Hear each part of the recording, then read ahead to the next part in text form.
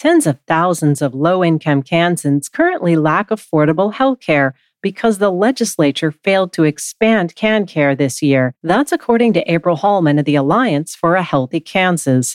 Kansas is one of only 12 states that have yet to expand Medicaid. Yet, such a move would help 165,000 residents, including parents, farmers, and small business employees. Many are between the ages of 50 and 64, while some lost their jobs during the pandemic. Holman adds that every state that borders Kansas has already expanded Medicaid.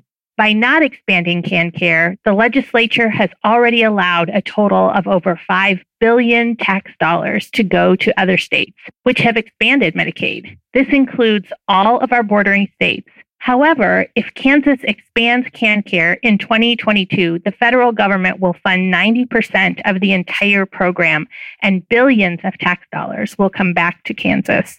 The Alliance for a Healthy Kansas includes over 120 groups representing diverse constituencies. To learn more, visit expandkancare.com.